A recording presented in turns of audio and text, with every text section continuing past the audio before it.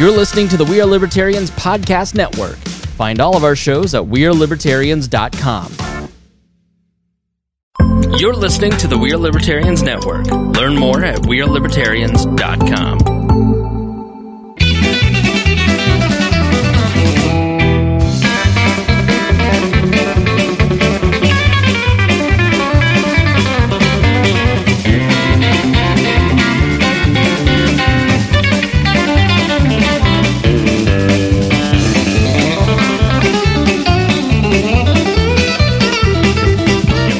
Just leave just enough room on it. Jesus, fine. All right. I got. Welcome to the Boss Hog of Liberty podcast.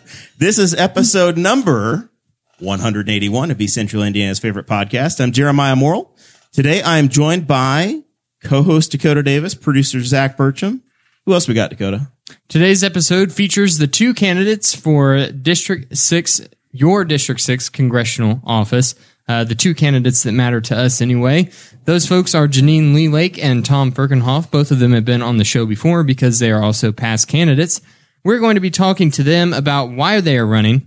We're also going to be talking about some of the biggest issues that are facing our nation today, from division inside of America, the COVID-19 pandemic, healthcare in the United States, the economy, and of course, climate change. So make sure you stick around to the end to hear all of these interesting topics. Really what we're here for is we're here to corner them both and get them to commit that if they do win the seat in Congress, we're going to be the co-host for their congressional podcast. Hey, I'm in for it. That's what we're doing. I'll commit to that. I want to be one of your 20 staffers.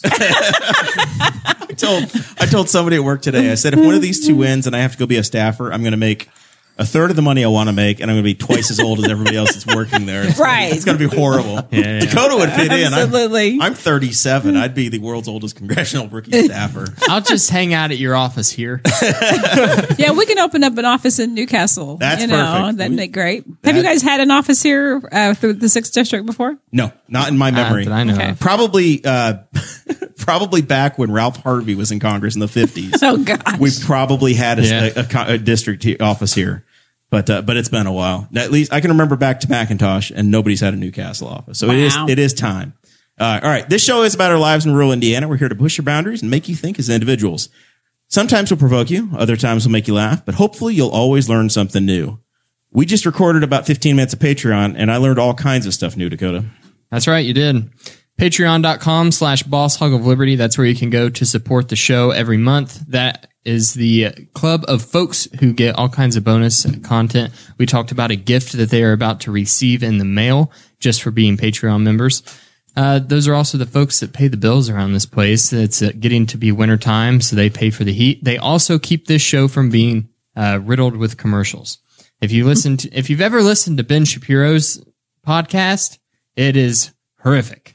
He stops every 10 minutes and does a 10-minute ad read every 10 minutes of his actual show. With and the it's guest just so sitting annoying. there. It was awkward. I just watched one. I didn't know it until yesterday. I didn't either. I listened to the Daily Wire's like post debate show, and it's got like 6 different hosts, and they're all talking about the debate. And then like every 15 minutes or so, each one of the hosts would take a turn reading about stamps.com or some other crap. And I was like, this is just it. It was so cringy. I was like, I'm so glad that we don't do that on Boss Hog. All right, now it's time for Zach Burcham to tell us about Manscaped. Zach? And This is a weird time to bring up that we sold our sponsorship. Yeah. No.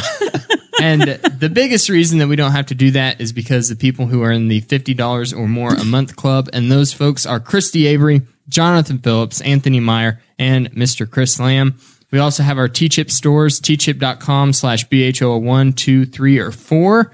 The first 3 are all T-shirts. The 4th is the Protect Yourself line, which is our masks. And then we also have a BHOL mug, and that is for your coffee mug.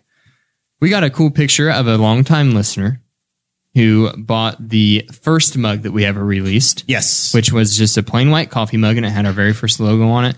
And then he had it sitting right next to his brand new mug, which is color changing. Did he mention that? No, I didn't see that. I think one of them's color changing. I need to go over to Dayton and check his mugs out.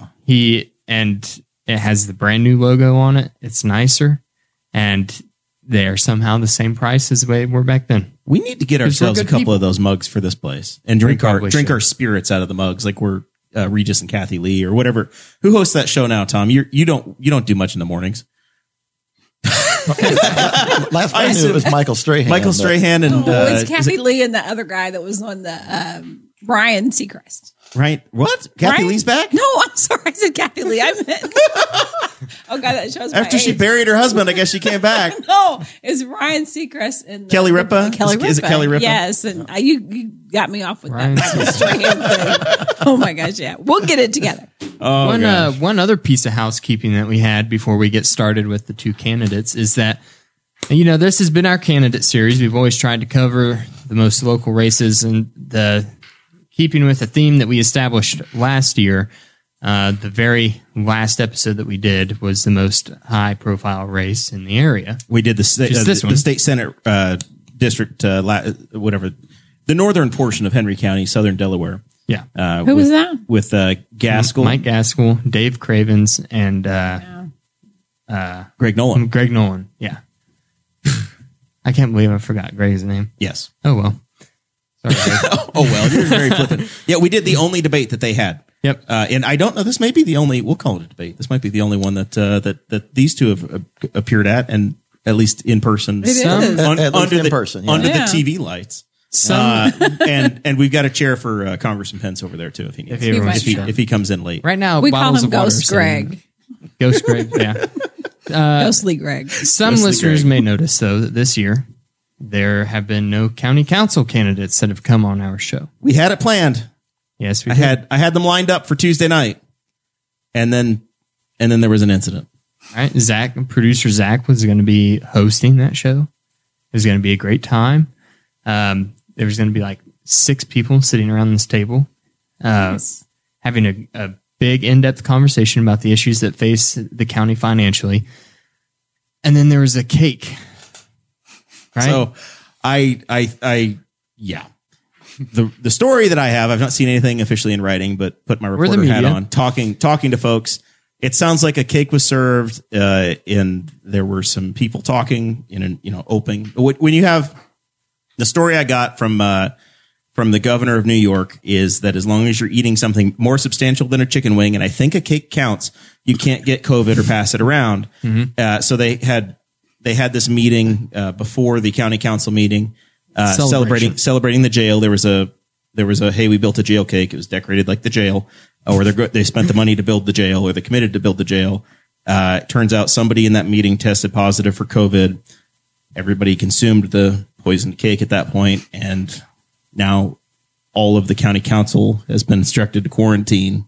All of county government, for the pretty much all of county government is quarantining. I think we're lawless right now until November 6th, until Friday after the election. So, who's going to run the election? I'm like, wait a second, what are they doing over there? So, I think they have staff. Listen, okay, I think they have staff. coming in. Okay. Typically, I'm still planning on going election day. If there's nobody there, I'll just put your ballot and slide it in underneath the door. I'll probably write a note, or I'll slide in a. Here was my. I'll probably turn the live stream on and go be like, "Hey, why aren't we having an election today?" Typically, I was promised. It's postponed. No, I'm just kidding. No, you're going to cause an uproar. I know. You're going to cause an uproar on us. Typically, the Republicans have a pretty snazzy party with refreshments at the Primo restaurant here in Newcastle, which is a fine restaurant. My thought is there's going to be barely anybody there because they're all in quarantine on election night. So it's going to be a great party to crash. Be a fake Republican for the night. Go grab some refreshments. Well, the other side of this building, the Libertarian headquarters, is hosting a party as well. That's where we can get our refreshments from. And I suppose the Democrats are probably gathering somewhere as well, or somehow socially distanced gathering. I don't know. We'll see. Anyway, that's why there was no council episode. We tried, but man, 2020 is the year where stuff happens. So we could have just had Steve Peckinpah in here by himself, I guess. Yeah, I felt bad. I really felt bad canceling on those that weren't in the quarantine deal. But hey, here we are. We're able to make the congressional Thursday one work. And we've hit the ground running. That's right. All right. So on my right, candidate Janine Lee Lake, our friend. You were here in 2018. I was. Well, for round 1. And I don't think you've stopped running for Congress since then. No, I have not. It feels like it. I wanted to take a little break and then you know what? If you're going to do this game, there's really no time to break. I mean, maybe save for just a few months. Now you did you got the big attention grabbing deal last time with David Letterman hosting the big fundraiser. Yes. I saw he was in town with Peyton Manning. So did Peyton Manning and David Letterman host a fundraiser for you last week? Is that what happened? Well, I was trying to get him to go ahead and come out to my house, but actually I was gone the day that they were there. Oh, and so I was really upset. But we had some plans that we couldn't change. And so I did know that they were around and there was nothing that we could do. But they've reached out. His campaign had reached out to us earlier, and I think they donated to us again. So they're very kind. And Dave, he's just, it still kind of boggles my mind when I look back at that period and think just how coincidental it was that I ran into him at that coffee shop. And then, he told me, he was like, if you win the primary, I'll come back and then do the house party for you. And I was like, but Willie, I was like, I don't know. But yeah, he made good on that. And since then, he's been a friend of our campaign. And so, yeah, that was 2018. And I don't think he's doing he certainly, as far as I knew, he was one of the ones in Hollywood that was taking the COVID pretty seriously. He's 70. So, yeah, he's kind of in the high risk category, but couldn't be more kind. But yeah, it's great to be here. You guys are always, I said on my page, smart and witty. We try. Tom, you've got Conan O'Brien doing a big fundraiser for you on Saturday night, right? I'm sure he'll show up for that. Tom, tell us about yourself. This is round 2 for you. It is round 2 for me. You're sporting the Don Rainwater for Governor shirt, by the way. I see that. Yes, I am. I'm looking forward to the Rainwater administration. Is that because are you going to be a part of that? Yeah, not if he's in Congress. Oh, that's right. You can only have so many jobs. Right. Are you wearing this because you don't have any more Ferkinhoff shirts? They've just been too popular. Just in too high a demand. I gave the one off my back away, and yeah, I understand. I totally get it.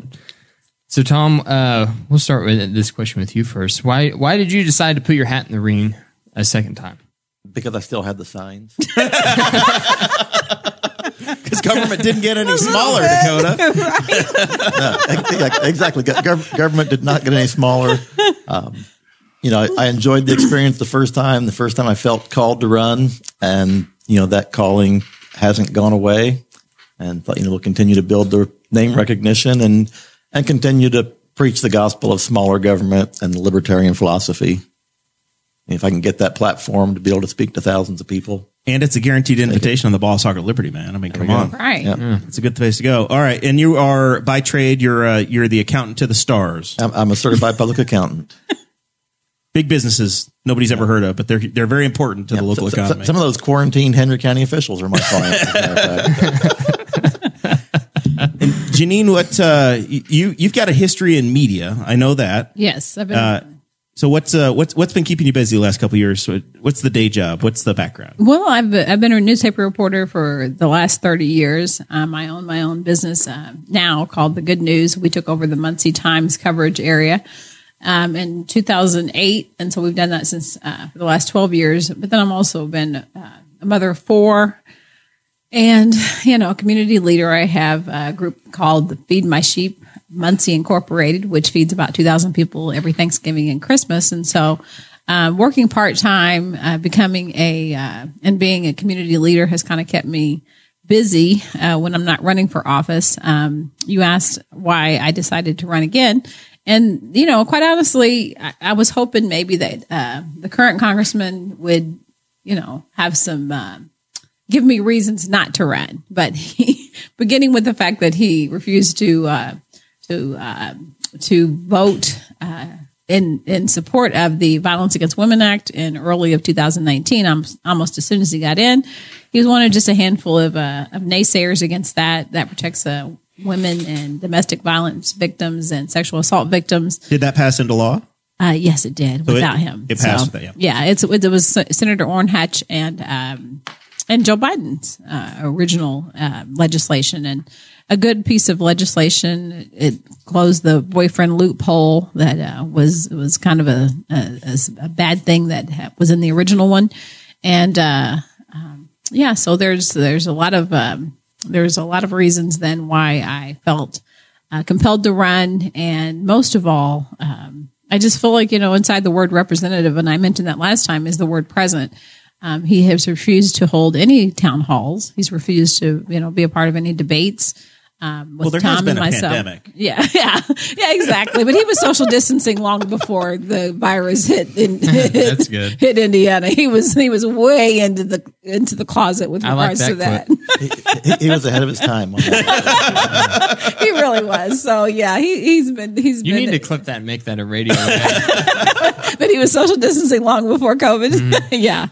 It's true. So yeah, I gave him the benefit of the doubt. I didn't necessarily like too many of his policies, and he said there's no daylight between himself and his brother Mike Pence, a vice president, as well as there's a little bit of daylight because I heard that he had to use a fictitious address. He won't let him live with him, so he had to say he still lives at the governor's mansion. Here's Paul Ogden wrote a thing today that said, I think that might not be legal. There's a big difference. I think there's a big difference between Vice President Pence and his brother Greg Pence, and that is that at least you know what Greg Pence believes. Yeah, that's true. Mike Pence. Mike Mike I know Pence. you meant. Sorry. Yeah. At least you know him. Right. You've seen his actual ideas. You really have no idea what Greg thinks about anything. No. He just kind of is one of those. He's one of those Congress members that everybody complains about because they just follow whatever the party thinks. 100%. So it's just kind of annoying. Well, because even if, with Mike, we had things that I disagreed with him on, but actually in terms of being a representative, he was here all the time. He did great constituent service. He used to hold town halls right down the road here at the Newcastle Library. Right. I was on a first name basis with the three Congress people that have come before Greg Pence. Really? David McIntosh, Luke Messer, and Mike Pence. Okay. All three of them, I could get a hold of them, talk to them, visited them in their offices. Not so much with this one. No. And I've tried. I went to his office, and turns out he was in Muncie that day. Oh, conveniently. Yeah. He's been playing tag. Has he? He hasn't been here at the Boss Hog of Liberty show? Not yet. But we're trying. We're still trying. All right. So here's where I wanted to start off the digging into the issues side.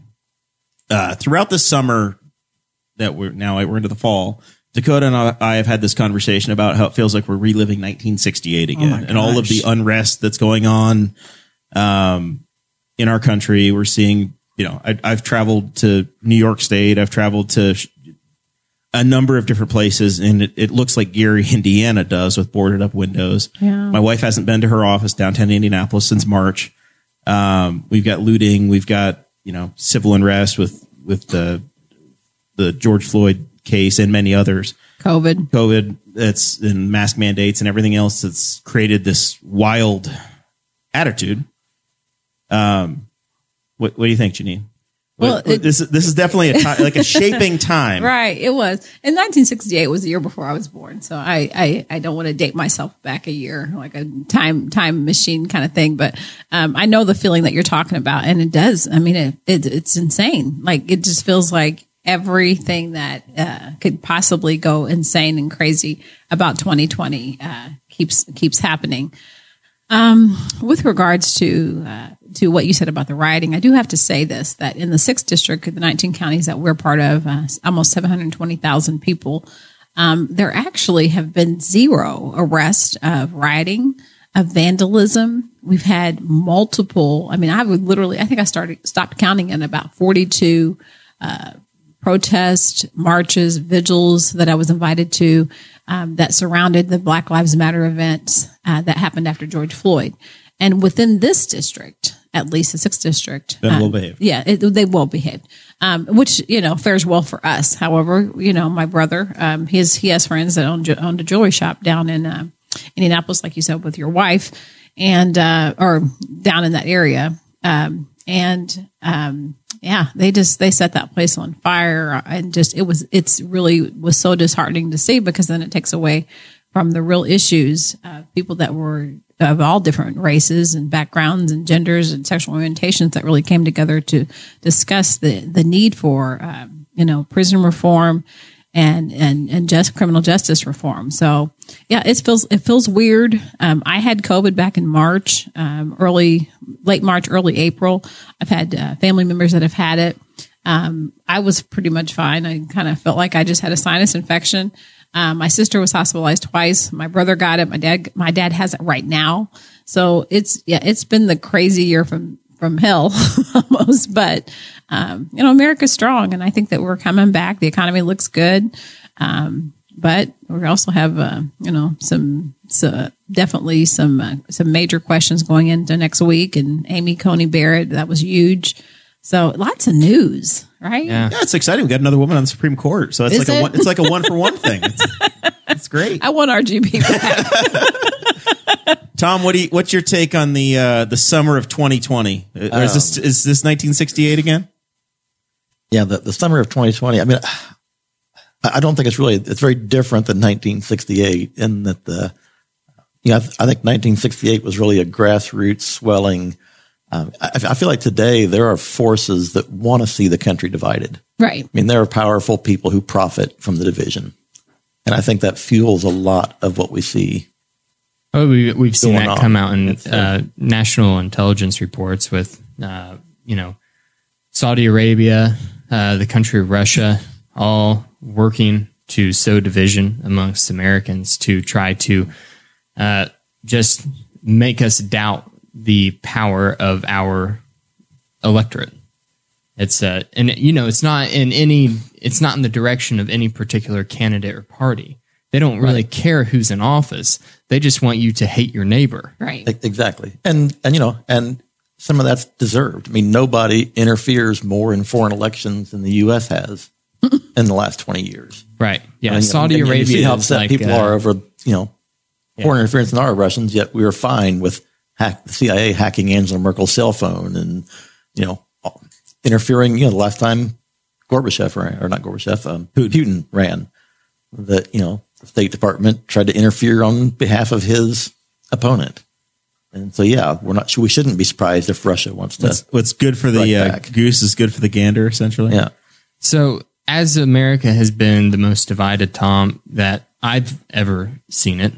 I mean, obviously, we had a civil war, so we're probably not as divided as we were then, but it's still very significant. Why do you think that we are so divided right now, and how do you think what hand do you think the federal government has in uniting Americans again? Yeah, and like I say, I think the media profits from making the situation worse and making it seem like it's worse. When you talk to everyday people, people get along. People want to see people come together. People want to see improvements in a lot of areas. As far as, what the federal government can do, criminal justice reform, stop the war on drugs. I mean, when you talk about the disparity in the number of bad incidents between Black Americans and the police force, I mean, how much of the violence in our inner cities relates to the drug wars and the gang wars and who, when we see the opioid and heroin epidemic, who can't get a hold of drugs now that wants them? What good are we doing by throwing people in jail for drug use and even dealing? I mean, at what point do we say, we're better off to put our money toward prevention, education, rehabilitation, and stop making it profitable to run this black market and, I say, the violence that people are living under in these cities? For the people of Indiana, something that Congress can do very quickly. Tuesday night in the governor's debate, you heard Governor Holcomb say, I won't, this is the excuse he's using, but you can call him on it if Congress makes this change. Cannabis is still illegal federally, right? 33 states have ignored that, and they're fine with it for medical, and more than 10 states are okay for recreational, or for just no scheduling at all. If Congress were to go in and remove that, just like they did with hemp 2 years ago, so that our farmers can grow hemp down in our community, if they pull that back, then you've taken that excuse away from the Governor Holcombs of the world that say, well, the federal government says I can't. Well, no, now they say it's okay, so now you got to actually lead. Yeah, it's like with 34 states, that should be a no-brainer to get marijuana off the Schedule A. Absolutely. What do you think about it, Janine? Why do you think we're so divided, and what do you think that the federal government could do to help unite Americans?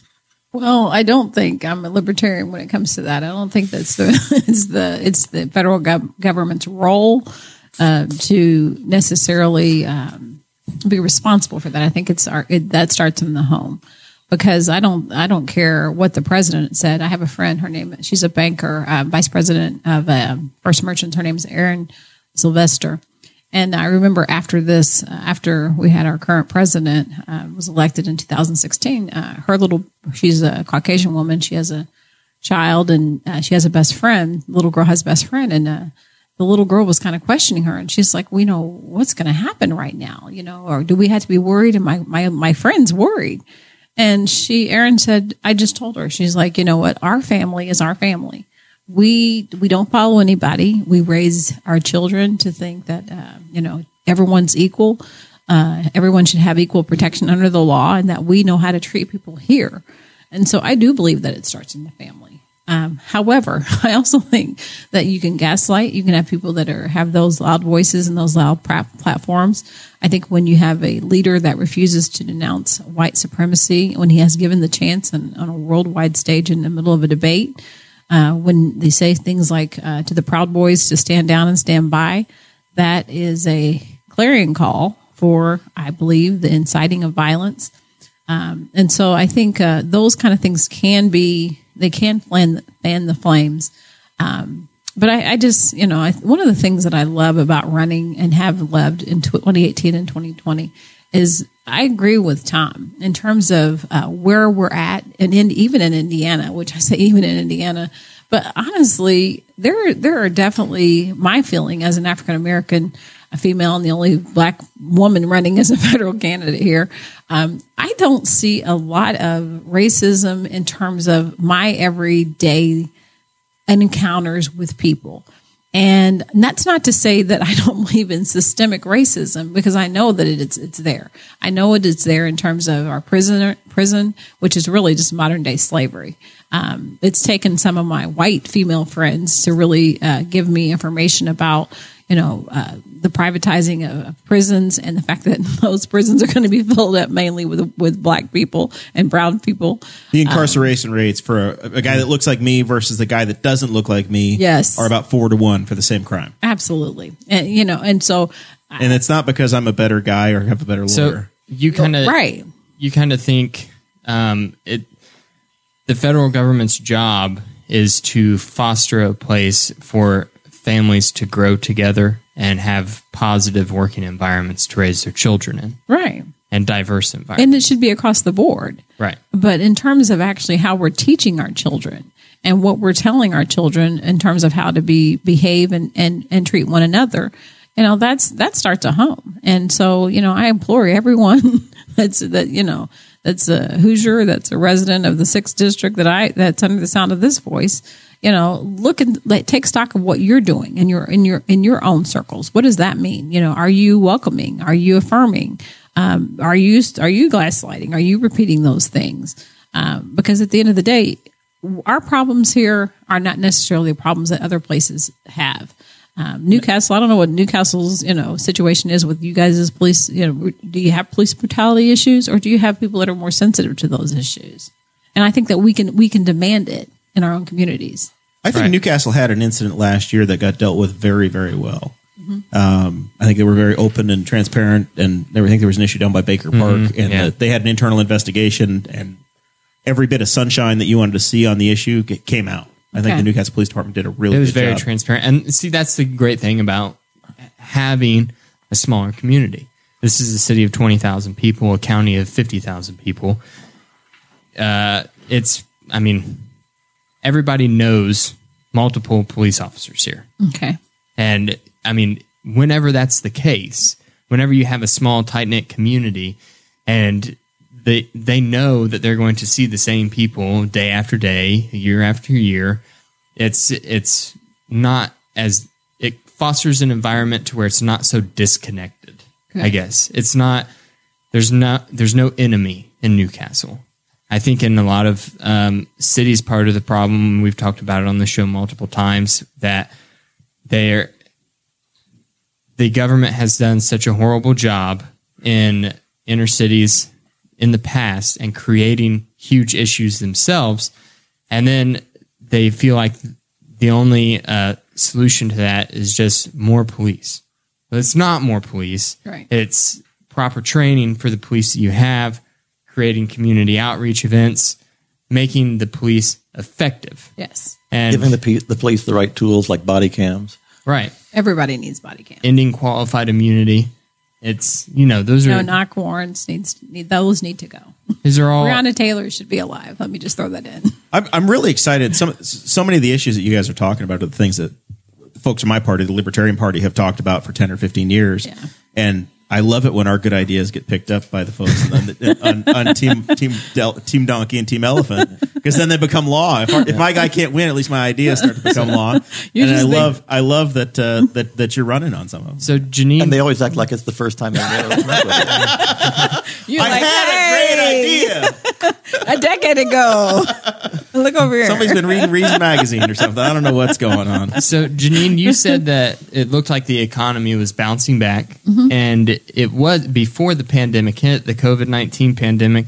The economy was doing great, It was sailing. In terms of Wall Street, right? right?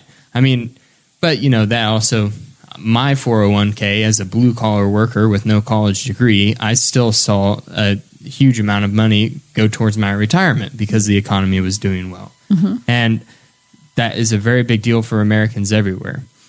However, citizens all over America's Rust Belt, especially like the Newcastle community, they're finding it very difficult to find jobs that previously their parents had held that were able to support a family on a single income. It seems like that doesn't happen anymore. Do you think that the federal government has a hand in creating high-paying jobs for blue-collar America, revitalizing manufacturing towns, or is this kind of a situation to where technology might be making these jobs obsolete in the future anyway, and we need to invest in like education and things along those lines? Very much so. I mean, and yes, the economy was doing, steadily along before COVID-19. But I've always wondered, like, how is it that Wall Street can just be kicking along, and then at the same time too, because I chair the group called Feed My Sheep, and we work with a group called Second Harvest Food Bank. There's back in January, there were still pretty long lines of like 400 or 500, 600 lines, cars of people that were waiting for food. And so these jobs, I believe, these people, I think they're still the result of lower minimum wage type of positions. We don't really offer, I believe, enough opportunities for people to really be educated to be able to receive the higher paying jobs. And I don't necessarily know that. I think that there's this chasm that still exists between Main Street Joe, Main Street, and Wall Street. Roger, I don't know what to say, but there's just this chasm that still exists that doesn't quite let the everyday man buy into the idea that yes, the stock market is sailing, but somehow there's still that disconnect, and it's very real. And then obviously COVID hit, and you have some people right now that between the fact that their kids are being quarantined every four weeks or every 4 days, and sometimes it seems like they're getting back to work, but then these mothers are like, well, how am I supposed to take off another 2 weeks? And I mean, it's just been crazy. This has been a year of just absolutely rolling with the punches. It's constantly you have changing. to. Tom, she talked about the lower wages you see in areas like this one in Newcastle, Muncie, even Richmond. But I imagine some of your clients are business owners that are also struggling to get people to take the jobs that they have available, right? Oh, that's the number one issue I have with my clients right now. They cannot find people to take jobs. I mean, starting pays from $12 to $18 an hour with benefits, and get 0 applicants. $18 an hour, and you can't find workers. Can't find, you get 3 people apply, and none of them show up for an interview, for their scheduled interview. I saw McDonald's was hiring line cooks part-time for $11 an hour in Newcastle, which seemed really high to me. I don't know if it is. I was like, oh, wow. we're seeing $10, $11 an hour for. In fact, I saw Best Buy advertising $15 an hour starting out in Richmond right now, trying to find employees. So, do you think folks are staying on the sideline because of the additional unemployment they were getting from the CARES Act? I think that's a huge part of it. I mean, Indiana had 10% unemployment until that first bonus round ran out, and it dropped to 7%.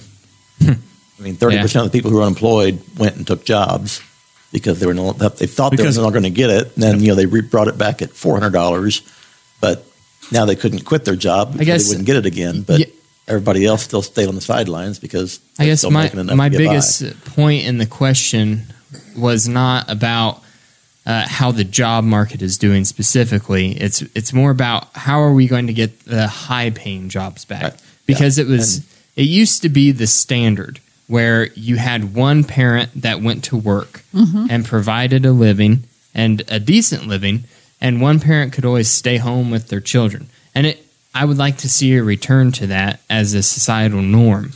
My question is, how do we get there?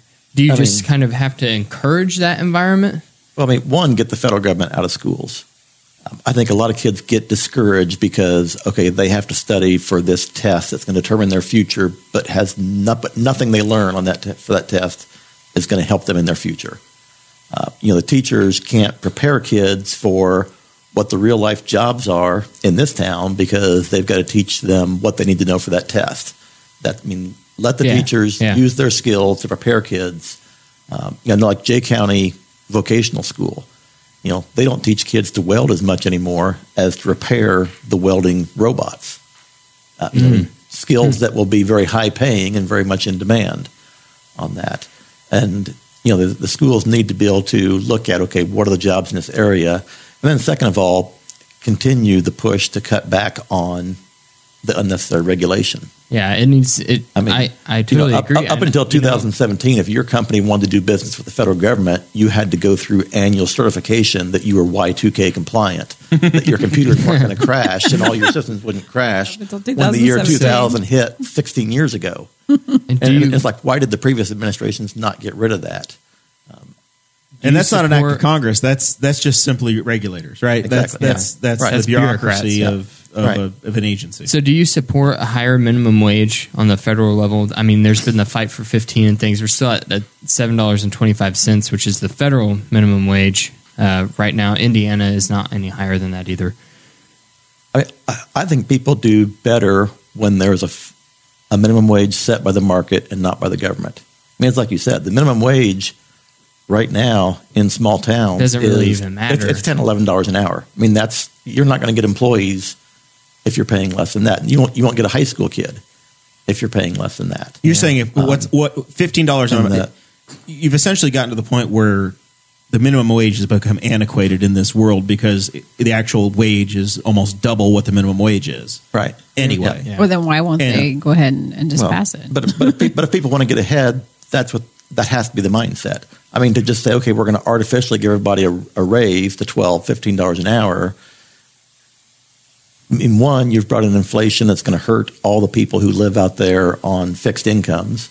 The older people who just have their IRAs that are, they've got annuity paying $500 a month. Well, that's never going to go up. The purchasing power that's going to decrease. The purchasing power that's going to decrease. There's a lot of those people that you're hurting when you just artificially create inflation. And, we saw it last time when minimum wage increased. You have shift leaders making $9 an hour, the new workers making $4.50 an hour. Well, they bump minimum wage quickly up to $7.25. Those shift leaders are now making $9.50, not much more than minimum wage. There's not much of a spread any longer. There's not much of a spread, and they've lost their incentive to better themselves and to work toward that higher job. And but I think in the last few years, as wages have increased by the market, we've started to see people to be able to improve themselves by improving their job skills and positions. I think that every time that we raise the minimum wage, they kind of wait until it becomes a moot point to where they raise it to $7.25. Well, there's already very little jobs that were paying the minimum wage at the time.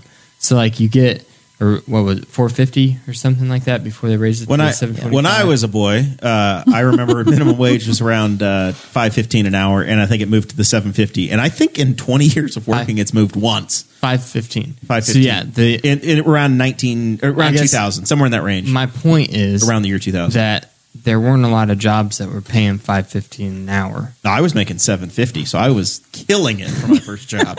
So they kind of more than what it is. They kind of always wait until the wages get to the point where they want to raise it, and there's barely anybody making minimum wage anyway, and then they go ahead and decide to raise it, which is probably what's going to happen again. Which, I mean, honestly, is probably the smart way to do it.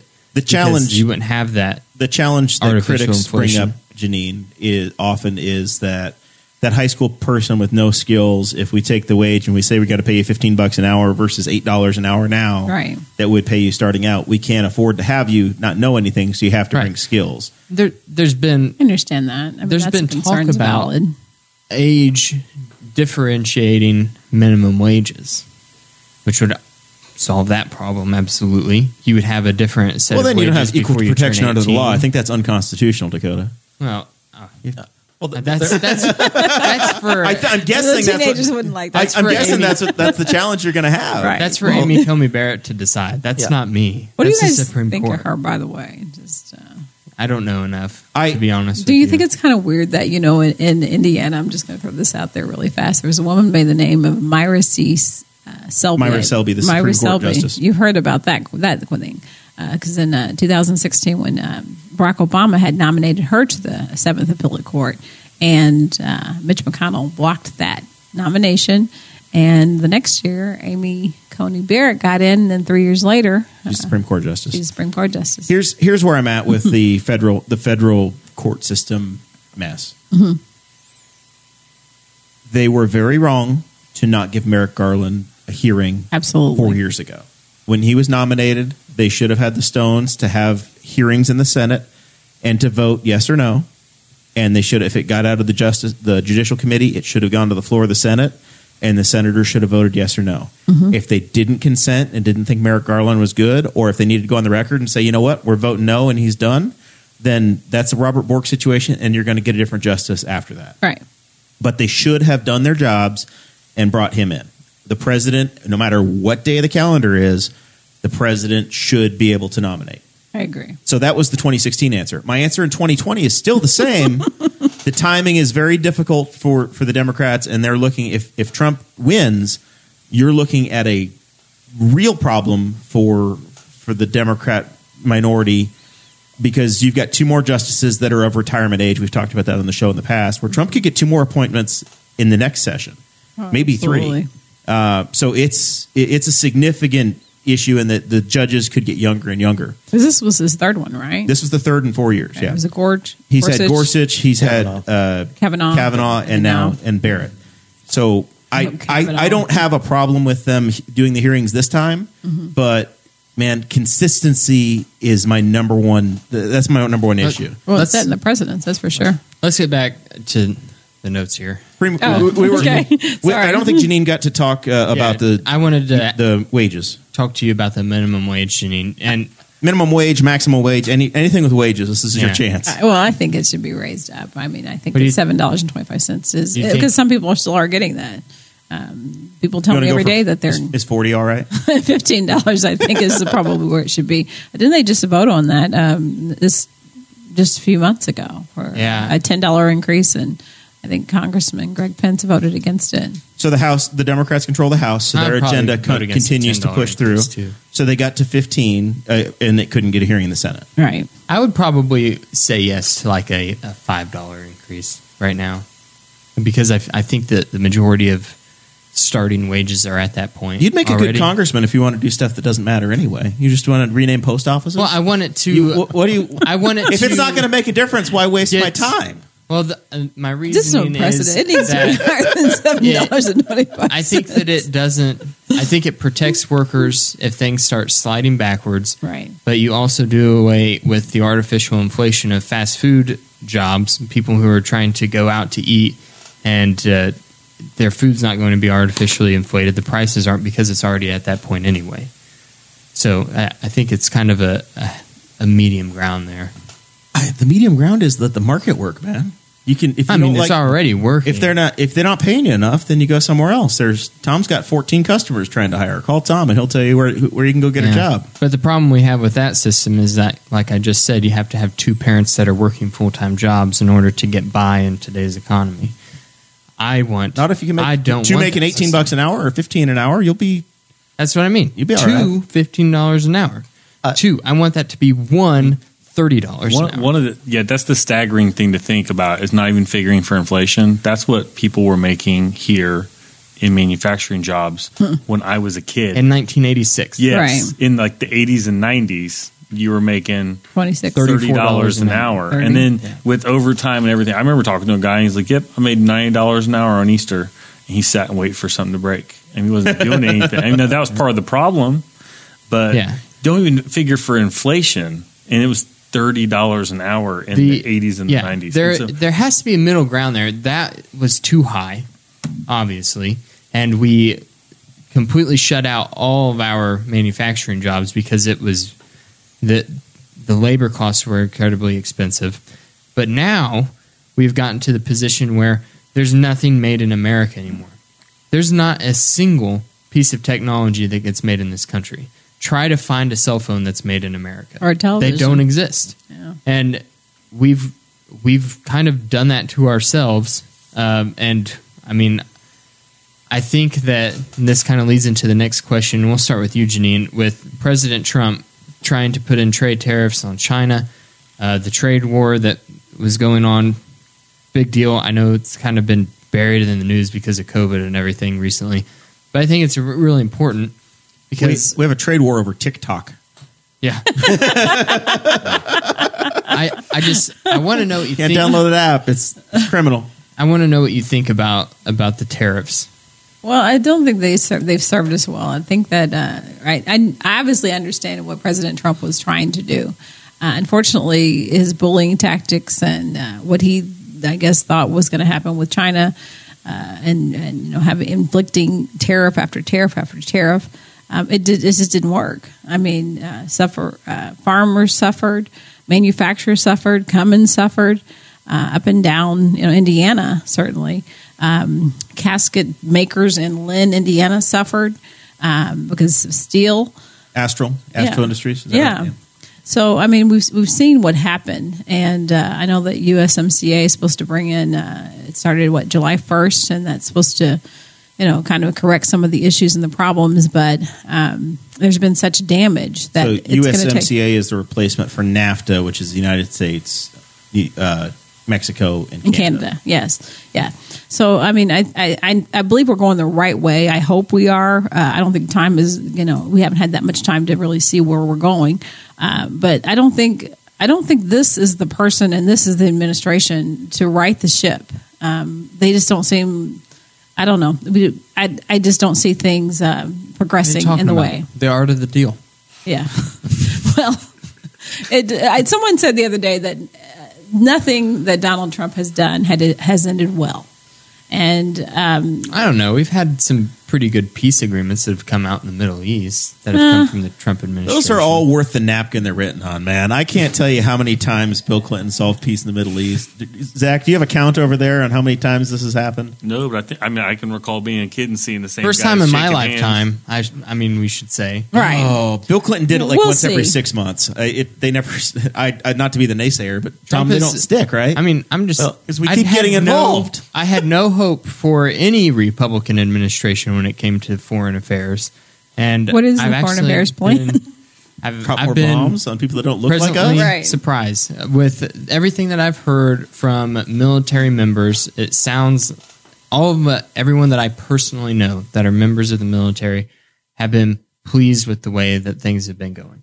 Which, I mean, that's not enough for me to give my unequivocal endorsement, but it's enough for me to go, maybe it's not as bad as what I feared it would be, So, I mean, I guess that's one positive, but, you take that in strides. There's also coming from people who have vested interests. Tom buzzed in over there. Sorry, Tom. No, but we're going to get to you on trade tariffs. Yeah. The biggest positive I've seen from this administration has been reducing totally outdated business regulations. And I mean, that really goes with the last topic of, that there's a lot of expenses some of my manufacturing clients have had for years that have done nothing for anybody that they no longer have. And that has allowed them to but how are we protecting those businesses that used to provide the ridiculous regulation compliance? Exactly. Yeah. Those are the people that are out of the ones that were making money off those regulations, who were then contributing to congressional campaigns, believe it or not. Protecting their little corner of it, right? Yeah. But of course, China is one of our biggest trade partners. It's one of our biggest problems. And there comes a point where you say, should we be having free trade with a nation that's not a free nation? I mean, I think of, just in my little practice over the years, I've had 3 clients go out of business because Chinese companies jumped on their patents, illegally produced their products, and there's nothing they can do about it. Yeah, you do have a very real issue where they don't respect intellectual property. And I think, okay, if I'm one small CPA operating in Randolph County, Indiana, and I've had 3 clients, how much is this a problem in our country?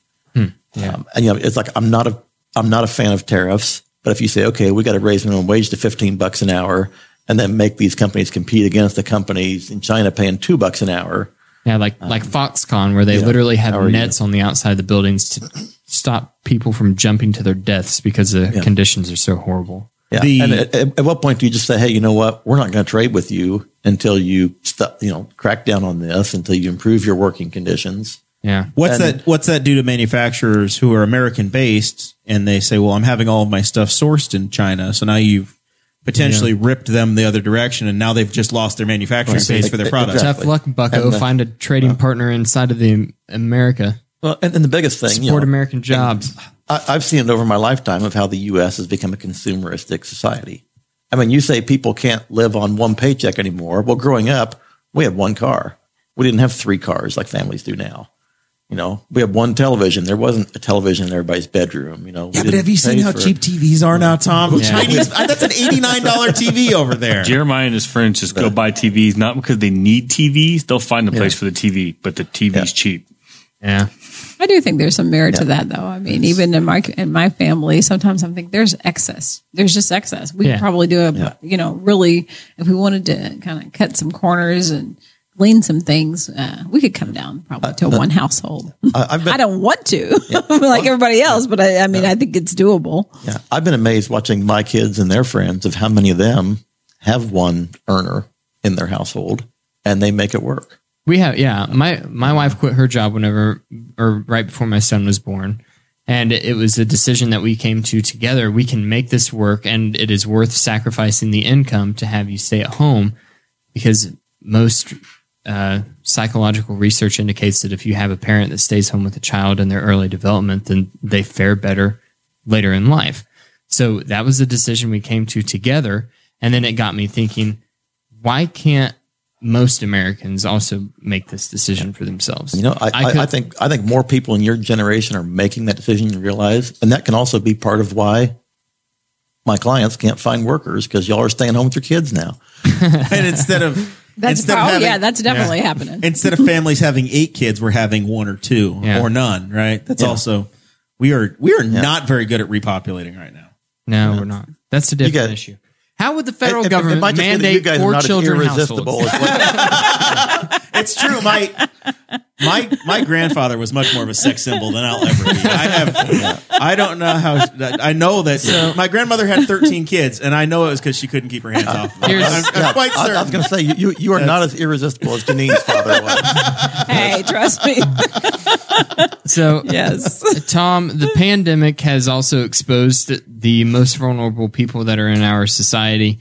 Those who are elderly, those in New York, we saw that the highest indicator that someone would be hospitalized was just simply obesity as a factor. It has also showed how unhealthy our society has become. So what do you think the federal government can do to help citizens make better decisions, like farming subsidies we've talked about on this show, unfortunately encourage poor dietary habits in America. And then also we're going to go into taxpayer-funded healthcare with this as well. I mean, for one thing, people need to stop looking to the government to solve every problem. Looking at the pandemic, I think our federal government's response to that is what we see in so many issues. It's like, okay, what can we do with it? I mean, what can the federal government really do except for throw money at things? Money it doesn't have. And, we threw trillions of dollars out to everyone instead of taking any targeted approach to really protect anybody. PPP loans, good move? The greatest? That sums it up. It's difficult. It's a very quite frankly, there are some restaurant people and entertainment people that kept them in business. Yeah. There's also a lot of I have clients that took an immediate hit that got PPP loans, but then rebounded quickly. Was it Adam? They didn't really need the money. Adam Schiff, none of them are sending it back. Yeah, Adam Schiff. I think he's an investment banker, or I don't think he's a banker. I think he's just one of those people that sends out an email that tells you what stocks to buy. And he was able to get his business a PPP loan, and he had I think 25 employees that he was just able to send and work from home.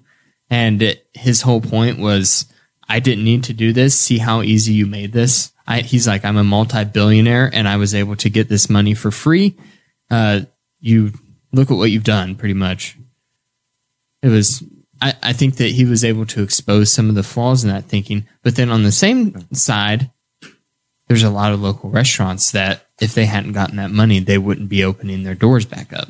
Right. And hopefully if they pass another round of stuff, it's more targeted. I mean, yeah, I understand, okay, they felt like we have to get this out quickly, so we're just going to shoot out to everybody. Well, hopefully anything further, the business would have to show that, hey, I've been seriously impacted, and if we can't do something, we've got to close our doors and put people out of work. So if you're looking, if Tom Ferkinhoff's in Congress next year and they come around and they say, hey, Tom, what can you live with? Can you live with another round of business loans? Can you live with another $1,200 an individual, $2,400 a couple?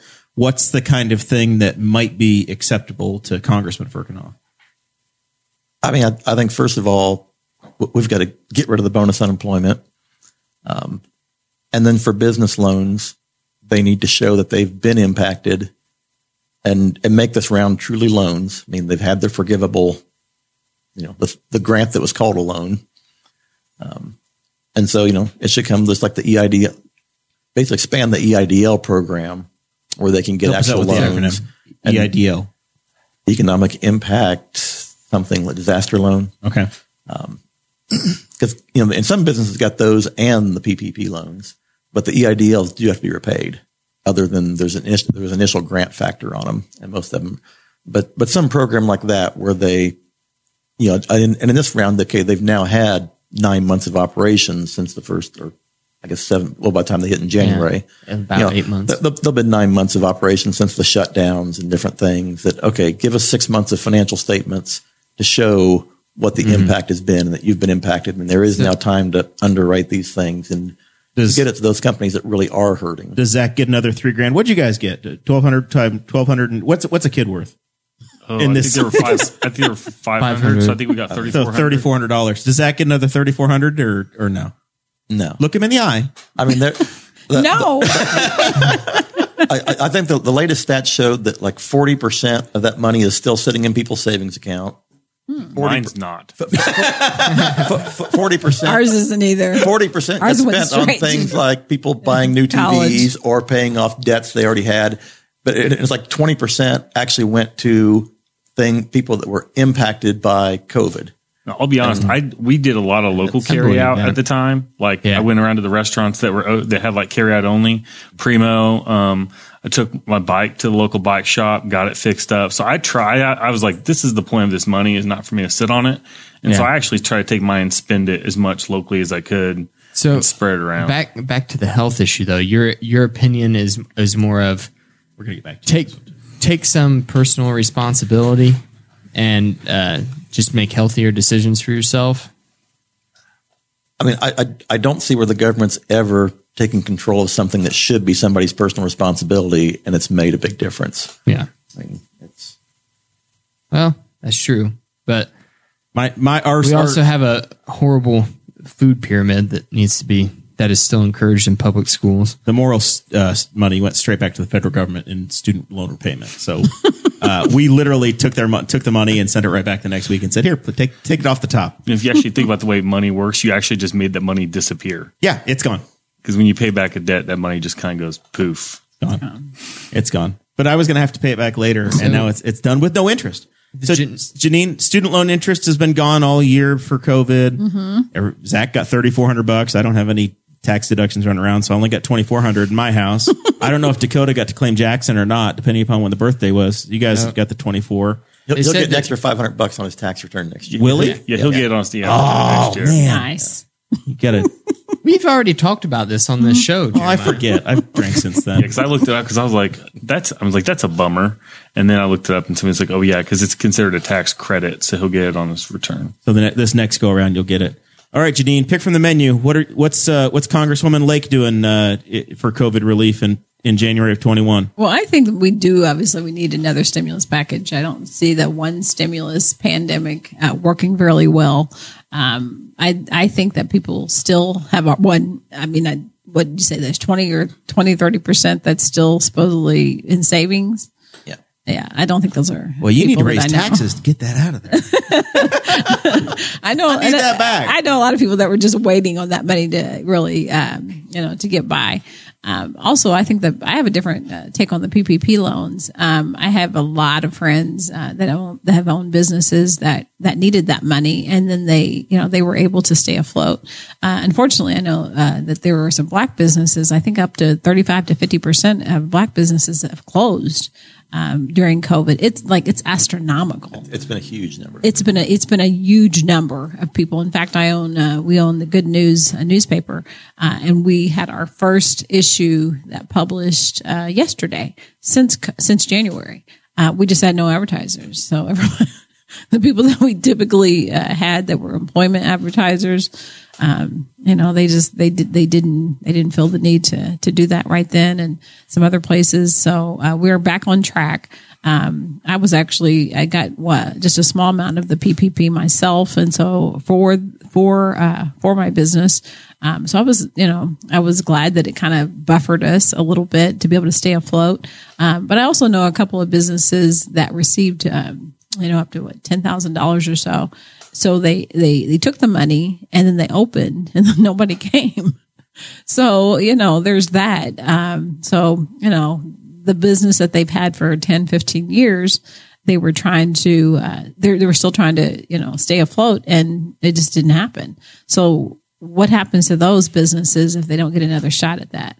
So I think I hope the government takes another look at it. Congressman Greg Pence called it a disaster. So he came a little bit further than you did, Tom. And that's what I'm saying. It has to be targeted. Right. It has to be targeted to those people. And just, the fact they had to spend it on payroll. Well, if they're behind on their rent and this money's got to go to payroll, it doesn't help them stay open. Very much so. Nobody has a place to work if the building's gone, right? Yeah. All right, Dakota, where are you taking us next? Taxpayer funded healthcare in America. Bernie Sanders it's just been a big topic for quite some time, and it's become even more popular now. Would you support like a Medicare for all system, or would you support like a Biden care? Well, I think that I like to listen to the Medicare for all argument, but I think since we're getting ready, it sounds like unless the polls are wrong again, which they could be from 2016, but it looks like Biden, may become our next president. Obviously, he's not wanting to go back and dismantle the ACA. That's what he and Barack Obama built. So that's they wanting to be part of the mend it, not end it program. To look at, premiums, why they're so high and why access is so, has been, decreased. So I'm open to discussions on Medicare for all. I think that Medicare for all, one of the things that I think it would be good for is, young people like my son. He just came off of our plan. He's just turned, 28. So he's been off for a couple of years, but he doesn't have a lot of health problems and a lot of health issues. Medicare for all might be able to be something for people that age that don't have tons of health issues and, crazy, outrageous bills, but they still need coverage. So then I'm open to that discussion. But I think I'm more toward ACA has already been passed. Obamacare, ACA is already, the law of the land. Let's figure out what it is. It's been gutted so much by this administration. It's been, probably unrecognizable in some instances, and on purpose to take healthcare away from 30 million Americans and 400,000 Hoosiers. So I think we should look at it. I think we should see what the issues and the problems are, and start there. So, Tom, you are not a supporter of universal health care. I know this from the last interview we did. Yeah, I think the further we get away from free market, so the more issues we're going to have. I guess you want healthcare like car insurance, where everybody just buys your own and goes and shops for it. Making sure that they compete across state lines, opening up the market in health insurance. Right, because I mean nothing they're doing is bringing costs down. When you look at things like laser surgery, where it started out being $5,000, now it's $500. It's because it went to the free market. LASIK, the laser eye surgery, right? LASIK, LASIK surgeries. I don't want just some random part of me operated on by a laser, but maybe I'll trust one of my eyes to it. No. Yeah, and so, some of the things like transparent pricing and. We have transparent pricing in Indiana, and it still costs thousands of dollars to have a child. Mm-hmm. It was I met my out-of-pocket max for the year of 2020. So I don't know how big of a difference that made. What should it cost though? In Dakota, I have no idea. It's not exactly insignificant. I think there is a significant cost to going to the hospital and delivering a kid and paying for it. But we got what level of care do you want? Like when we had kids, we didn't have ultrasounds. Now somebody has a kid, they have 4 different ultrasounds along the way. And that was a good thing cost of $1,000 that we could pick with transparent care, was compare costs of how much on average it costs to have a child in each of these hospitals. We could also see what different things they offered, like Henry County Hospital. Whenever you first find out you're pregnant, you go and get an ultrasound. We chose Greenfield Hancock Community Health, and because they were significantly cheaper, and you only got one ultrasound at your 20-week appointment. So, that is one good thing that the state of Indiana has done, and I think that you're right in saying that it should be expanded on the national level. So if you do that, then and you reach your out-of-pocket max, then at that point, aren't you no longer price conscious anyway? The hell with what it costs. I can go anywhere. You paid. If it's going to cost you $8,000 out of pocket, why do you care if it's cheaper or not? Because you're done paying. At that point, you're basically at the single payer where you're not paying anything for it. So why you no longer care about what the cost was? If you met your deductible, you mean? Right? Yeah, you paid your out-of-pocket $8,000 or $6,000 or whatever it is. 10,000. 10,000. Gosh, 10,000. There's a certain spicy. I have a good union job too. Do you? Yeah, I do. There's a certain freedom when you hit your deductible, which I do most years. Yeah, I had a friend I had a coworker who just had a baby. She posted a picture of her bill, and every time her son went to the nursery, which I'm not sure I know they're not telling you, hey, you want to send your child to the nursery, and they tell you how much it'll cost. But it costs $4,500 every time. Yep. So, and they sent it to try and get sleep. And like, oh, you need sleep. So and $18,000 of her bill was her son going to the nursery. It's $4,500 every time that they go to the nursery. And one other dirty thing that they do is that obviously they were just born, so they're not on your insurance yet. So they make sure to make that bill out to the child, who is a non-insured patient in the hospital records. So then all of a sudden you just get a bill for $4,500. It doesn't even, and your insurance has no idea that you've been billed that money. That's exactly what happened to us. And we had a fight with the hospital about it, and had to make sure that they realized your that baby couldn't fight. Yeah, he couldn't fight for himself. And Jackson was born with and the first piece of mail he got was a $4,500 bill from the hospital in Greenfield. Wow. Because he had the audacity to stay there after he was born for a night. Trying to read one of those bills from a hospital. And that's the thing. Insane. Everyone always says, "Oh, make sure you ask for the itemized bill so that you can see, what charges you're made." So we happen to have in the audience a medical billing expert that's messaging me the costs, and she says that right now a doctor's fee is normally around $2,300 for the delivery for the deal, and about $3,000 for the hospital itself. But then you add in those are Arizona costs, not Indiana. You add costs. in being induced. My wife had to be induced that was into a luxury. labor, and then you add in obviously my wife had the epidural as well, so you have to count the anesthesiologist. If you have a problem with the epidural, then the anesthesiologist has to be called back in, and they have a minimum time requirement to just shove a needle into the IV bag. You know, and then there's like MSRP pricing, and then there's like the actual price. They'll say, Wow. this is what we want to charge you. It's amazing and, we'll stupidly complicated. And we'll write this off. And on my first son, when he was born, they wrote off $26,000 just saying, we can afford to not charge you this. And my two then kids, why charge you? my two kids were born 3 years apart, same hospital, same number of days. Only difference, one was induced, one was she went into labor naturally. Everything else was exactly the same. Even Tuesday out of Saturday, first child was $56,000 and the second child was $125,000. 3 years apart. Just the difference of being induced. I don't even think it was just 3 years. So, Tom, you're recommending shopping basically ahead of time and figuring out what the costs are and negotiating it, or how does this? I mean, that's one big thing. And I think to say, regardless of what the plan is, whether it's private health insurance, Medicare for all, Affordable Care Act, people still have to take some personal responsibility for their health care and for their costs.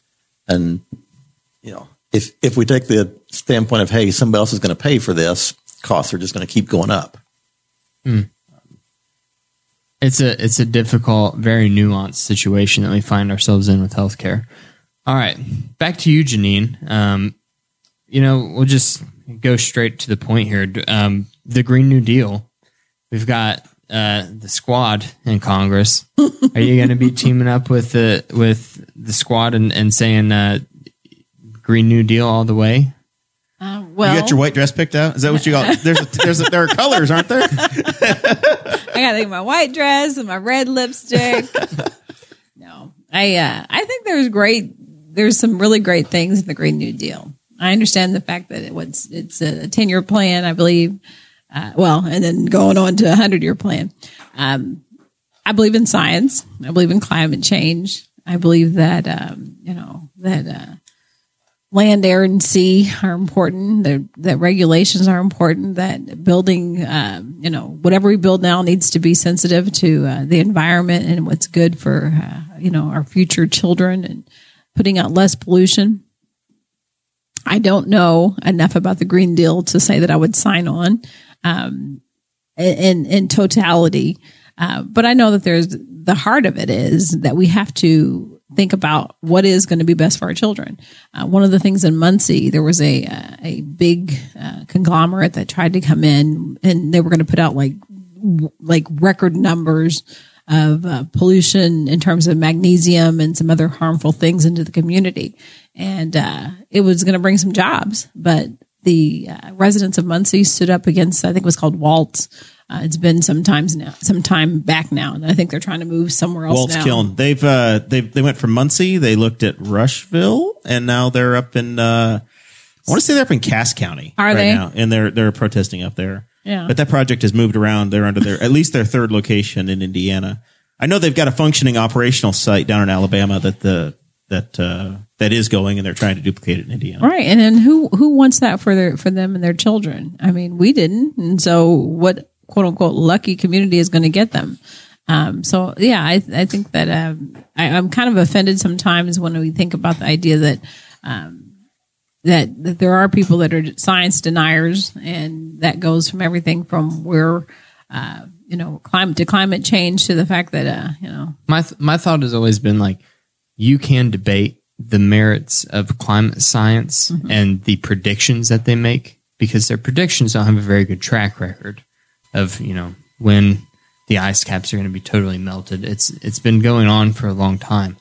But where you have no basis for debate is the fact that we just, humans have a tendency to just trash the things around them And Right. if you want to have your children and your children's children raised in healthy, clean environments, like has been happening for the past 50 years or so, especially, then, maybe it would be a good idea to crack down on people who would do the environment harm.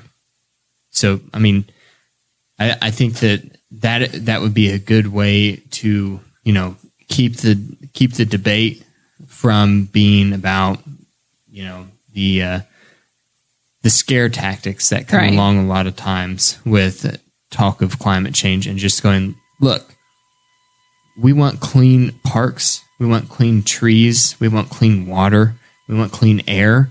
We don't want to go back to a time where you couldn't step outside in New York City because smog was so bad. Let's keep those things around, right? Yeah. Logansport. It's in Logan. Logansport is the new city. Yeah. So Is that county? That'd be Cass County. Okay. Yep. That's what I thought. Yeah. What do you think, Tom, about? We all, every person on this earth leaves some environmental footprint. We all have some impact on the environment, and it's up to, we all need to be conscious of trying to keep that low. But it's just like when you're, this project in Muncie is a good example. We want to push toward electric cars. Well, for electric cars, those take a lot of battery manufacturing. Battery manufacturing takes chemicals. It takes mining, some of these things that go into the batteries. Well, nobody wants that in our community. What do? We push it off into third world countries. We end up with this the NIMBY scenario where, and so it's like we pollute somebody else's pool so we can swim in a clean pool. Mm-hmm. And, it's like, where's the balance in all that? and that's the challenge we've had, and we've covered it on this program for our entire existence. We've had asphalt plants that haven't been able to locate here. We've had wind farm projects that haven't located here. We've had ethanol plants that haven't located here. Zach, am I missing any? What else have we said no to lately? Oh, they're starting the war on solar. Solar, yes, that's the new third rail, and these are both, I guess, in the Green New Deal conversation. What's the federal government's role in? And we wonder why there's no good paying jobs in Newcastle. Honestly, it was good enough in 1970 when Chrysler was here, and we got to have them back. Yeah. That has been brought up a lot. How many jobs would massive protests on the possible light industrial park going in on 300 and State Road 103 on the south side of town. What's the federal government's role? Land here. Put a nuclear plant. We're going to have to add another lake. Westwood Reservoir is going to have to be used for cooling. What happens in Tom's view for federal policy? Or should the Congress be involved with solar and with wind and making policy regarding them? Coal, nuclear?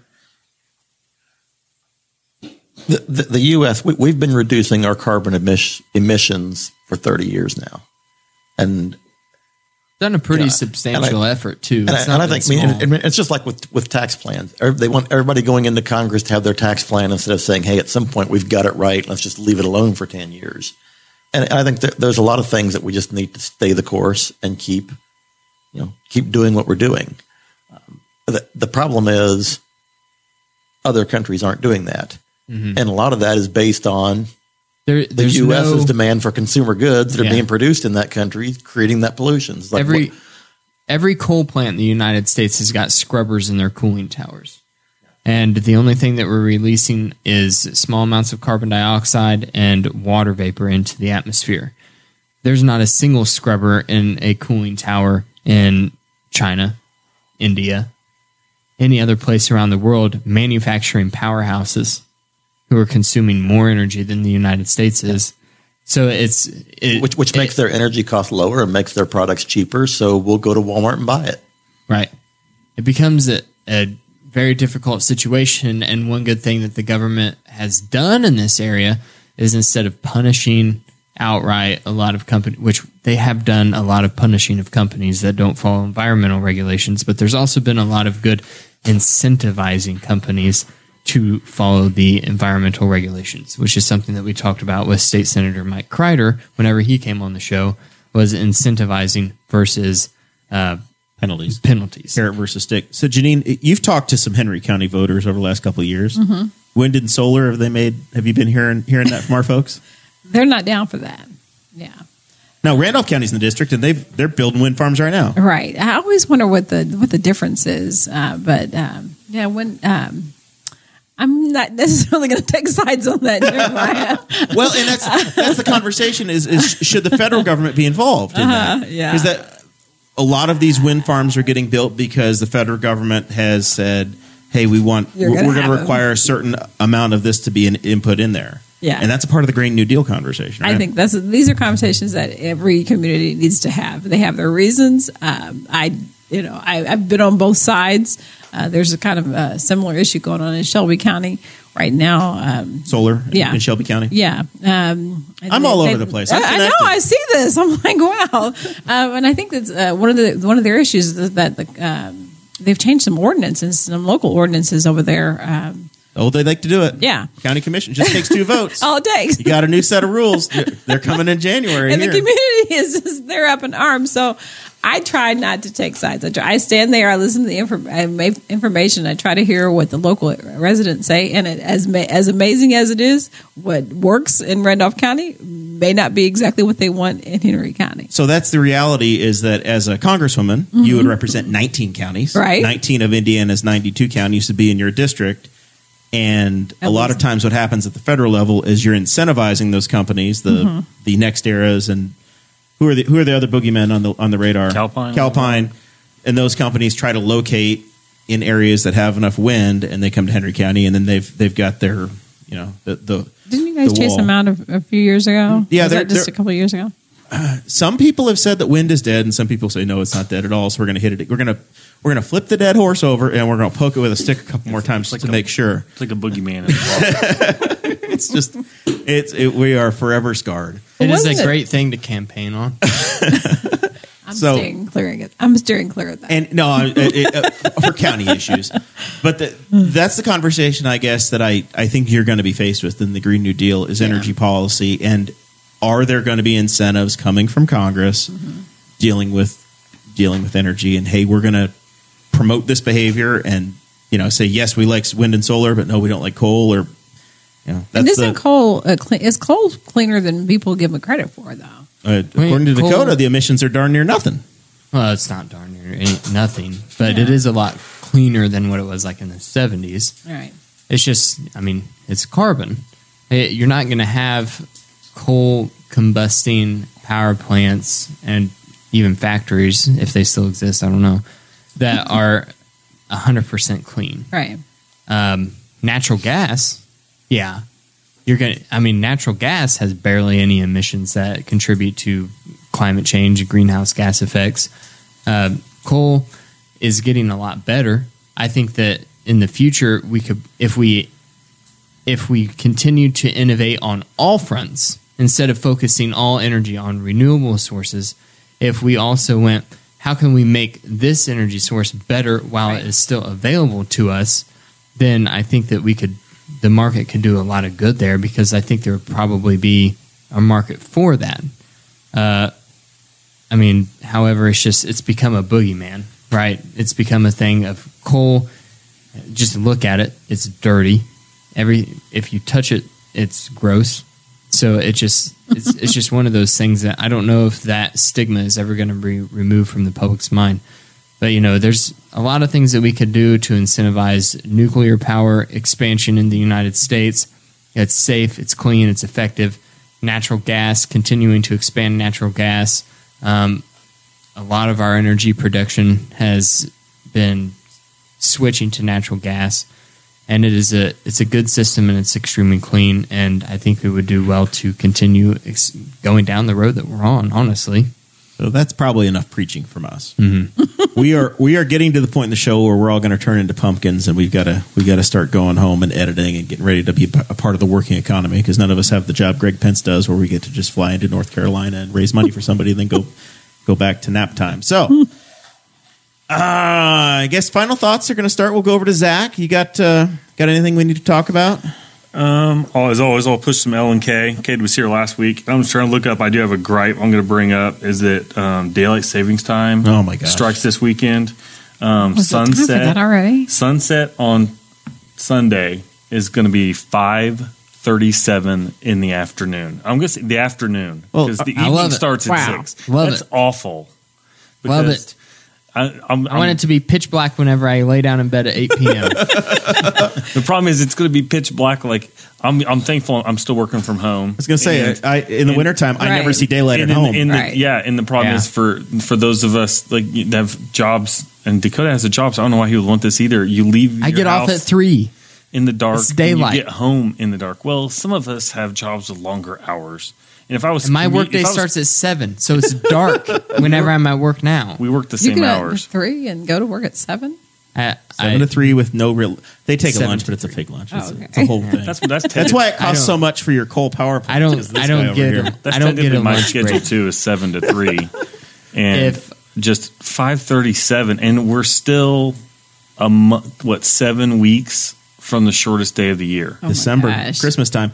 I'm for fast time all year round. I don't know why we depress ourselves. If we're faking it for 7 or 8 months out of the year, the heck with it.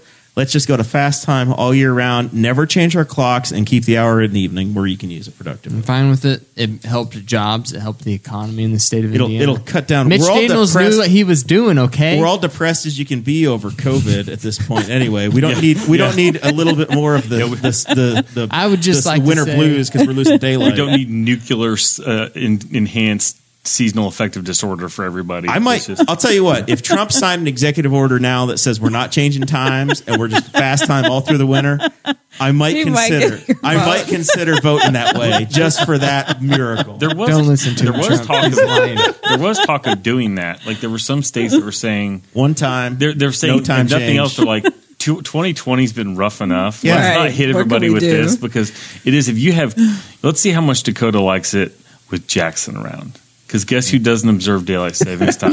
Children. And dairy cows. I've heard dairy cows don't either. But the corn burns. The dairy cows no good. If they can't read a clock or they don't care about clocks, then they don't care. It sounds like some of y'all just need to go to Australia for the wintertime and Alaska for the summer, so you get 20-hour days all year long. Just pure sunlight. Just do the sprint. With this remote work thing, it probably could be done. Yeah, I couldn't drive I can't drive through Canada to get there, so I'd have to fly to Alaska. What was me? Janine, how do people contact your campaign if they have any more questions? How do they donate money in this last week? Okay. You might need it. Well, can I just get back really quickly to the daylight saving things and give you guys a tip as a housewife and a mother that that you have that lag because the change or whatever. Always eat the night before and then the next day a couple of bananas. Did they tell you that? You need some potassium because it's going to kind of mess with your body system. And so that's what I've heard. It makes it a little bit easier. A couple bananas. Yeah. I don't know about the potassium. Anyways, so yeah, Janine Lee Lake for Congress.com. We also have our political pages on Facebook, which are Janine Lee Lake for Indiana.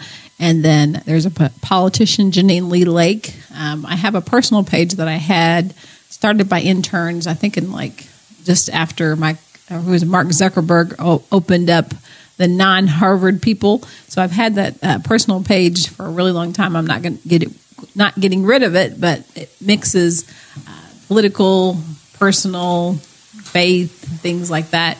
And that's just Janine Lee Lake. But the other ones are how you get in touch with me. You can donate at the website, and we would love to have anybody join in and see what I've got. Did you work out all your campaign finance stuff too, by the way? I did. You got some nasty letters from the Republicans. Oh my gosh. Yes, I did. That was a whole thing, Jeremiah. I tell you what, it made me realize that this time when we end, we're not going to be broke because as a new candidate, I just spent every last dime that I had on whatever it is, advertising things for the campaign, not realizing that I would still need an accountant to take care of the FEC reports that I would have. And so I had to come out of my own money for that. I didn't have the money for that. I had 2 kids in college. And so I just kind of thought, we'll get to it. I'm not even sure I'm going to run in 2020. Well, even though I was among tens of thousands of candidates across the country, even admitted by the local GOP chair, Victor Whitehead, that were late in my FEC reports. They took it up on themselves to file that complaint. So I kind of did it to myself. I wish I hadn't. We haven't been late since then. We've been filing regularly. And this time we have saved some money back to be able to take care of those. Does the tax office of Tom Ferkinhoff offer closing campaign services. I try to stay away from FEC.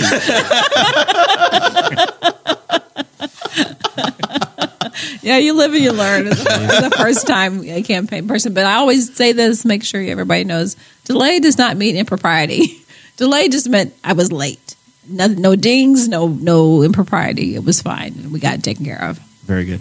Anything else? Volunteers, y'all putting out more signs or anything else that's going on? We're done. We're done with the signs. Yeah, we're done with the signs. I've got some. I'm going to be spending Election Day. I'm going to start, I think, in Columbus, head up to Wayne County, head here for a little bit, and then I'm going to end the day in Delaware County at my house. And so we're going to have a victory party. We're going to celebrate just the campaign and just the idea.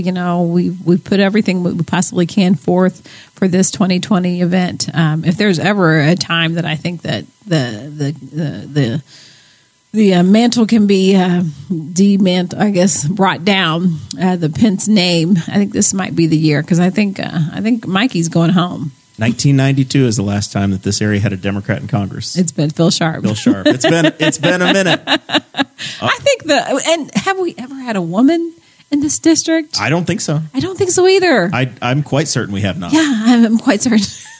I'm thinking, you know what? I feel like not only is it time for that, but it's time to make history. I'm ready for it. All right, Tom.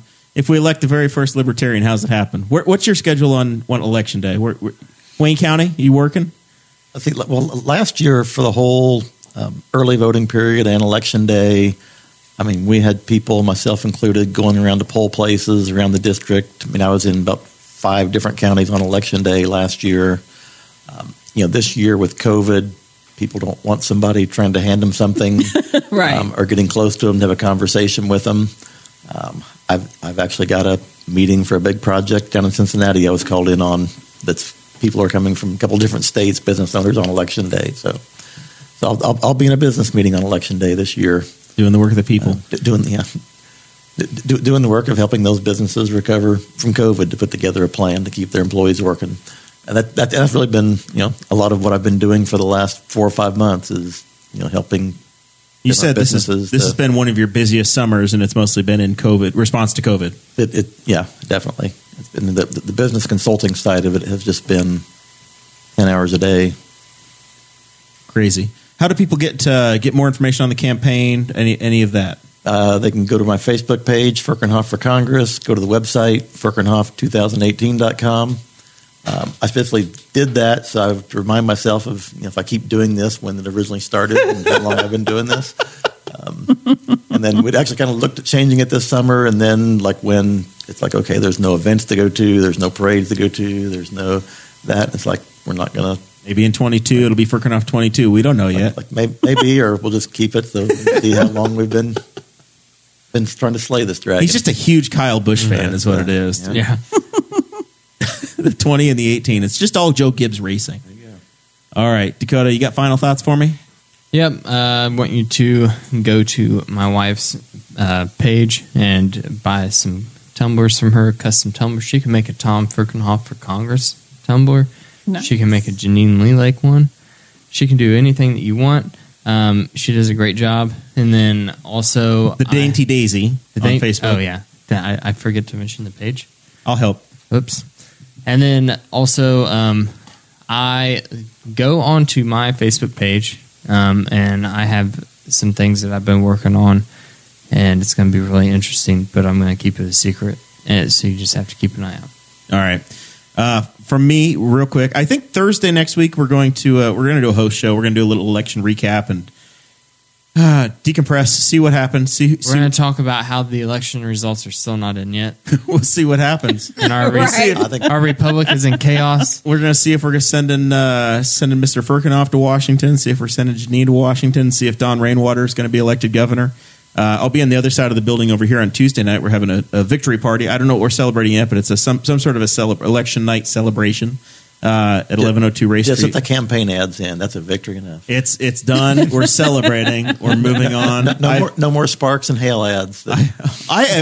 So I worked from home yesterday, and my lovely bride and I watched the Channel 13 news, and I was shocked at the lunch news that every single commercial I was so wishing to see an Andy Moore ad and something to tell me to go buy something from John Phillips, and instead it was just hail and sparks. Oh And then there was Ruckelhaus has got the ghost of Dick Lugar doing ads for him now.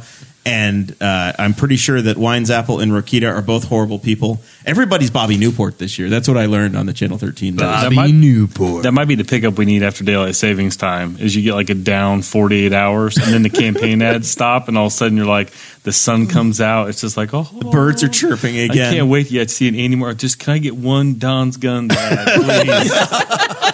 I'm Where's so Bob hard. Rohrman when you need him? Well, rest in peace. Rest in peace. Sorry. Bob Rohrman. I don't normally see these ads, but for whatever reason, we turned the news on, and it was like Bombarding. It was I had no immunity to it. It was there. I didn't have any scabs preventing me from just the full onrush of the political ads. I don't watch anything that's not on the DVR anymore. Yeah, that's what I am. It was just the magic of turning it on and seeing it. And I was like, oh my God. What do you guys make of Congressman Pence having all these television ads? I think he's scared. I think he is. He's running scared. Hell, he's campaigning in Hamilton County, and I'm still trying to figure that one out. And Rushville. I think that's bizarre, but maybe he's got the money, but it's still, he kept the money last time. He's not keeping the money this time. Well, he's ready to serve again. All right. Is he?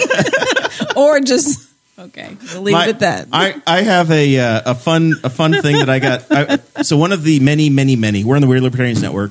There's 1,000 group chats that run all of this, and one of the group chats there's a very nice anarchist named Tricia Stewart Mann, and she got rejected from 3 different Facebook groups that were for crockpot recipes. She could not get admitted to a crockpot Facebook group to save her life. She just wanted to make so she made her own ribs. So she made her own, and it is the anarchist crockpot group. There's about 100 people in there now. And my wonderful wife is taking it seriously, and it's worked out nicely because I had a great pot roast tonight. I've just used it as an opportunity to make jokes. Jeremiah is not taking it seriously. I was trying to figure out, he invited me. I was like, what is this? And then the first thing I see is him asking if it's okay or not to use a crock pot liner. And if you're a Catholic, yeah, I don't know. Can you use a crock pot liner? I was like, my goodness. So this is what we're doing. But then I see somebody else post, and they're posting like serious stuff. I'm like, oh, okay. It's just Jeremiah being Jeremiah. Right? I'd heard about the person being rejected, but I hadn't put them together as to why I was in it. That's why that Facebook group exists. An anarchist crockpot group. Yes. I want to be a part of the anarchist. I will add you in. Oh, please do. I hope you can get through these people. So in there. The recipes are good, but then there's also some people that are just there for the shock value. That's all right. Welcome to the internet. I'll be your guide. But check out Trish's crockpot group. I will add Janine tonight. Please do. We will see you all next week, and somebody's going to be a congressman. Yeah. Thank you for listening to the Boss Hog of Liberty, which is part of the We Are Libertarians Network. I am Chris Spangle, and I am the founder of this network, and I invite you to listen to all of our shows, which you can find at WeAreLibertarians.com or by searching for these in your podcatcher. The flagship show is the We Are Libertarians podcast, where we apply libertarian principles to current events. The Brian Nichols Show is a conversation amongst Republicans, Democrats, Libertarians, Independents, as they talk about what is happening in the news. And we have many other podcasts like The Chris Spangle Show, Upward, The Cost, Raw Audio Politics, Miranda's World, and Tad Talk, which is quite a ride. So check all of these out. Go to WeAreLibertarians.com and you can check out all of our great podcasts. Thanks for listening. Thank you for listening to the We Are Libertarians Network. Get our other shows at WeAreLibertarians.com.